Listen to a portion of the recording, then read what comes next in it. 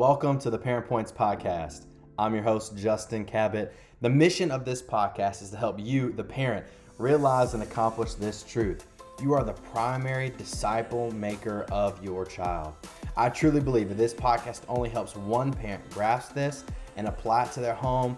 It is 100% worth it.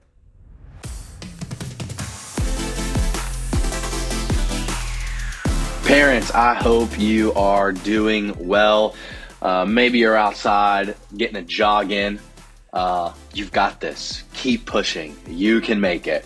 Maybe you're in the weight room doing your thing. You've got this. Lightweight. Maybe you're just enjoying a cup of coffee, or maybe you're on the road on your way to work or home from work. Wherever you are, thank you so much just for being intentional with how you parent, being intentional with what you do in your home, that you're trying to just be a better parent. You're just trying to get better. If you're listening to this podcast, way to go. You're just trying to be the best that you can be. That's one thing I'm passionate about. You don't need to sit in mediocrity. I hate sitting and just being average. I'm listening to podcasts all the time. I'm reading books. I'm asking mentors questions, just because I don't like being average. And you doing this is you being above average. So way to go. And thank you for tuning in. Now, listen, I just want to kind of speak to you, the parent. A couple episodes we've had here, we've kind of spoken about how to engage your student. But what I want to do is I want to talk to you, the parent, and how you are to lead, how are you to be, and things that you're to do as a parent that are going to impact and affect your home. And so what we're going to be talking about today is just that every great parent starts with soul care, that a great parent knows how to care for their own soul. And so in today's episode, we're going to talk about that word soul, and we're going to make it an acronym. We're going to have salvation, overflow, unmask, and longevity. And so what I want to do is I just want to break those down for us today. Because listen, as a parent myself, and I know for you as a parent as well, sometimes when you take care of yourself, it feels selfish.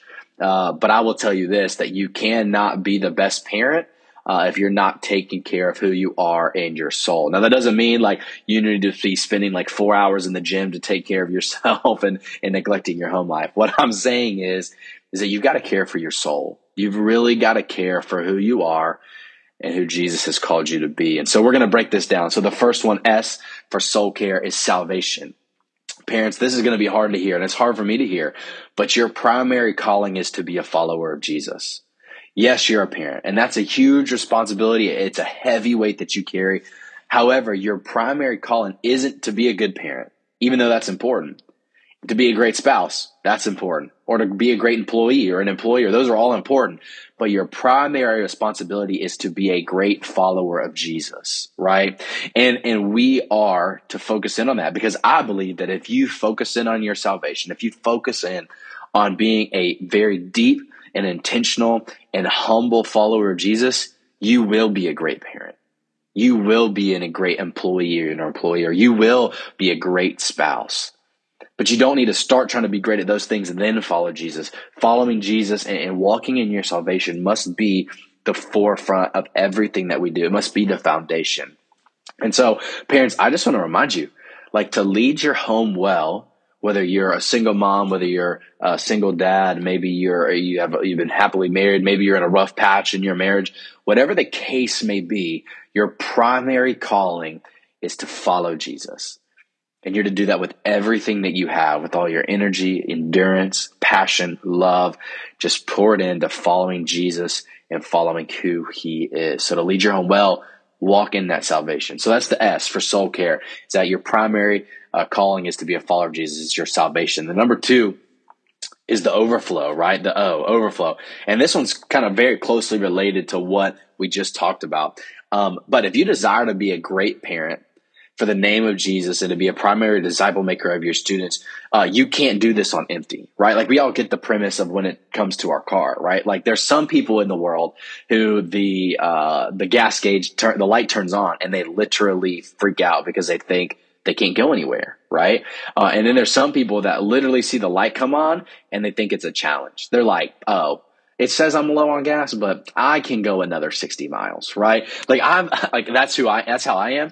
But I even wonder, what did people do, when they didn't put on, your car, you have 6 miles till empty or 30 miles till empty? Like, how did people do it? Like, do they just guess or pray? Or, I mean, I have no clue, but I'm the type of person when that light comes on, I'm like, oh, dude, I got this. Go downhill, put it in neutral. I can make it home. No big deal. So being a parent is exhausting. It is hard work. It is difficult work. Whether that you have a year-old, a 3-year-old, 15-year-old, a 20-year-old, whatever the case may be, parenting is exhausting. And being an exhausted parent isn't evidence of you doing poorly. It's the reality of being a parent. And it's the reality of being present, right? So many parents I talk to, they just feel like, oh my gosh, I'm so exhausted. I must not be doing something right. And I'll just say this, like, it's easier for you not to be present. You would be way more rested if you were not present in your kid's life and in your student's life. And so you being exhausted isn't evidence of you doing it poorly. It's evidence that you are there in the trenches trying to do the best that you can with your kids. So don't take the tiredness as a sign of being a bad parent, because it's not. However, what I do want to say is that you've got to be able to lead out of the overflow of your heart, right? So let me just share a very vulnerable story with you right now. Like I've told you before, I've got a 3-year-old and a 15-month-old. And listen, I love them. They're crazy. They're a lot like me, which is not good. But I really enjoy being their dad. And I think every parent feels this way, but my kids are like really crazy, And I feel like they're like nonstop, right? Like if they're not sleeping, they're doing something. So even this morning, my daughter, who's 3 years old, woke up. I got up at 4:00, and I try to do my best to get up around 4. Sometimes I don't do it. Like, I'm not perfect, right? But I try to get before. So today I got up at 4. And at 5:01, I hear a thud in my daughter's room, and that's her sliding down the bed to get out. And then she opens the door and she runs down our hallway, and she turns the corner, and she is rubbing one of her eyes because the light is too bright, and she's squinting with the other. She can't walk in a straight line. And she literally asked me, "What are we doing today, Dad?" And I'm like, it's 5:01 in the morning. Like, what is your deal, right? And so I've been trying to get in the word. I'm prayed up, right? So I try to have a good attitude. But then the meltdowns happen, 5:30, 5:45, 6:00. And I find myself getting quick to anger, quick to be harsh, quick to use words. And listen, like, I had just been in the word. Like, I had just spent time with Jesus.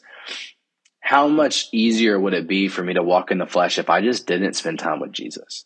Like, I know the mornings where I don't wake up and I get woken up by my kids, like, my tendency to walk in the flesh towards them is so much higher, right? Because I'm not spending time in the word and filling my heart. And so I just want to encourage you, parents, like, you've got to make time to spend time with Jesus. You've got to make time to spend time with Jesus, because what Jesus says is that out of the overflow of the heart, the mouth speaks.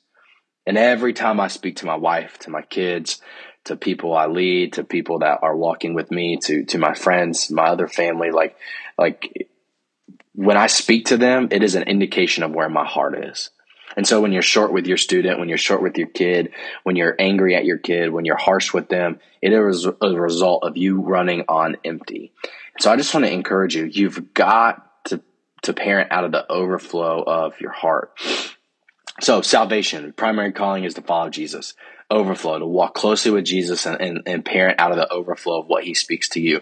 The number 3, the U, is that we're going to unmask. Now, listen, this is not like a whole KN95 mask, like mask thing. That's not what I mean by this at all. What I mean is that as parents, we're really good at wearing a mask when it comes to other parents and to our kids. Like, you don't have to look far to see this true. Like, look on Instagram, parents. Like, look at your friends that have kids. Are they posting about when the last time they spanked their kid, and like an Instagram story of their kid screaming in the room and kicking the door like my daughter did today? No, like, I'm not posting that on Instagram. I'm posting the picture with a cool filter of them swinging on the swing and laughing together, right? That's putting on the masks. You don't see moms and dads posting about how their kid is grounded because they made a bad choice, right? We only talk about the good, but that's never the reality. Now, yes, sometimes the reality can be good. That is true. Like, God can bring us into good seasons and we can be in a good parenting spot. But the reality is it's not always good. And so, parents, I believe that you and I are to lead our families and our children with vulnerability. Like, my daughters are 3 and 15 months old, 16 months old. And when I mess up, I tell them that I'm sorry. The reason being is they don't need a dad that's always right. They need a dad that is always real, right? They don't need a dad to be always right to them, to tell them that he's got it all figured out. They don't need that. They need a dad that is real, to say, hey, I thought this was right and I made a mistake. Or, hey, I told you to do this and you got hurt. That is my fault. I'm sorry. And that's just one way to lead with vulnerability. But parents, I want to encourage you to lead with vulnerability, to unmask, to let your kids see that you aren't perfect, and to let other parents see that you are not perfect. Because I promise you, parents, there are other kids out there having meltdowns right now, right? There's other parents out there struggling. There's other parents feeling like they have no clue what to do. It just takes one of us, some of us, to step out and lead with vulnerability. And then number 4, the L, longevity. Parents, my desire for you is to have a very long-lasting influence in your child's life. And you're probably thinking, like, what does that mean? Let me just be honest with you. Many parents are still the mom and dad of somebody, but they're not influencing their kid anymore. You can be a mom and dad biologically, like by blood, but you could not be a parent influencing them anymore. Like, there's parents out there that have lost their influence due to decisions, temper, alcohol, drugs, and so many more things, right? Like, we lose our platform to influence our kids. And I don't want you to lose your influence with your child. And so what I want to encourage you is this, is that every time you interact with your kid, and listen, this is a lot easier said on this podcast than done in my own home. But every time that you parent your kid, that you love them well, think the long game. Don't think about the short burst of anger that you want to have with your kid that's going to give diminishing results. What does it look like for you to think about the long game?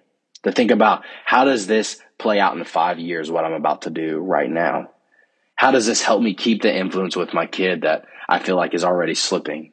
How does this build credibility for me now, so that 10 years down the road, my kid's still coming to me asking for advice?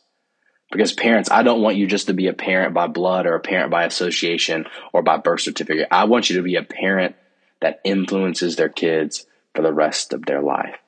And so, parents, I want you to take care of your soul. This is a struggle for me, but I want you to walk in taking care of your soul. I want you to focus in on your salvation. I want you to see that your primary calling is to be a follower of Jesus.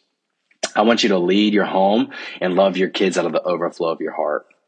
Then I want you to be vulnerable. I want you to unmask, right? Take down the mask and be honest with parents and be honest with your kids. And then I just want you to be a parent for a long time. Like, my heart and my prayer is that you parent your kids and influence them for a very, very long time. Because I know that if we have healthy homes, then we're going to have healthy churches. And so, parents, focus in on the soul care this week. Focus in on the soul care of your own soul.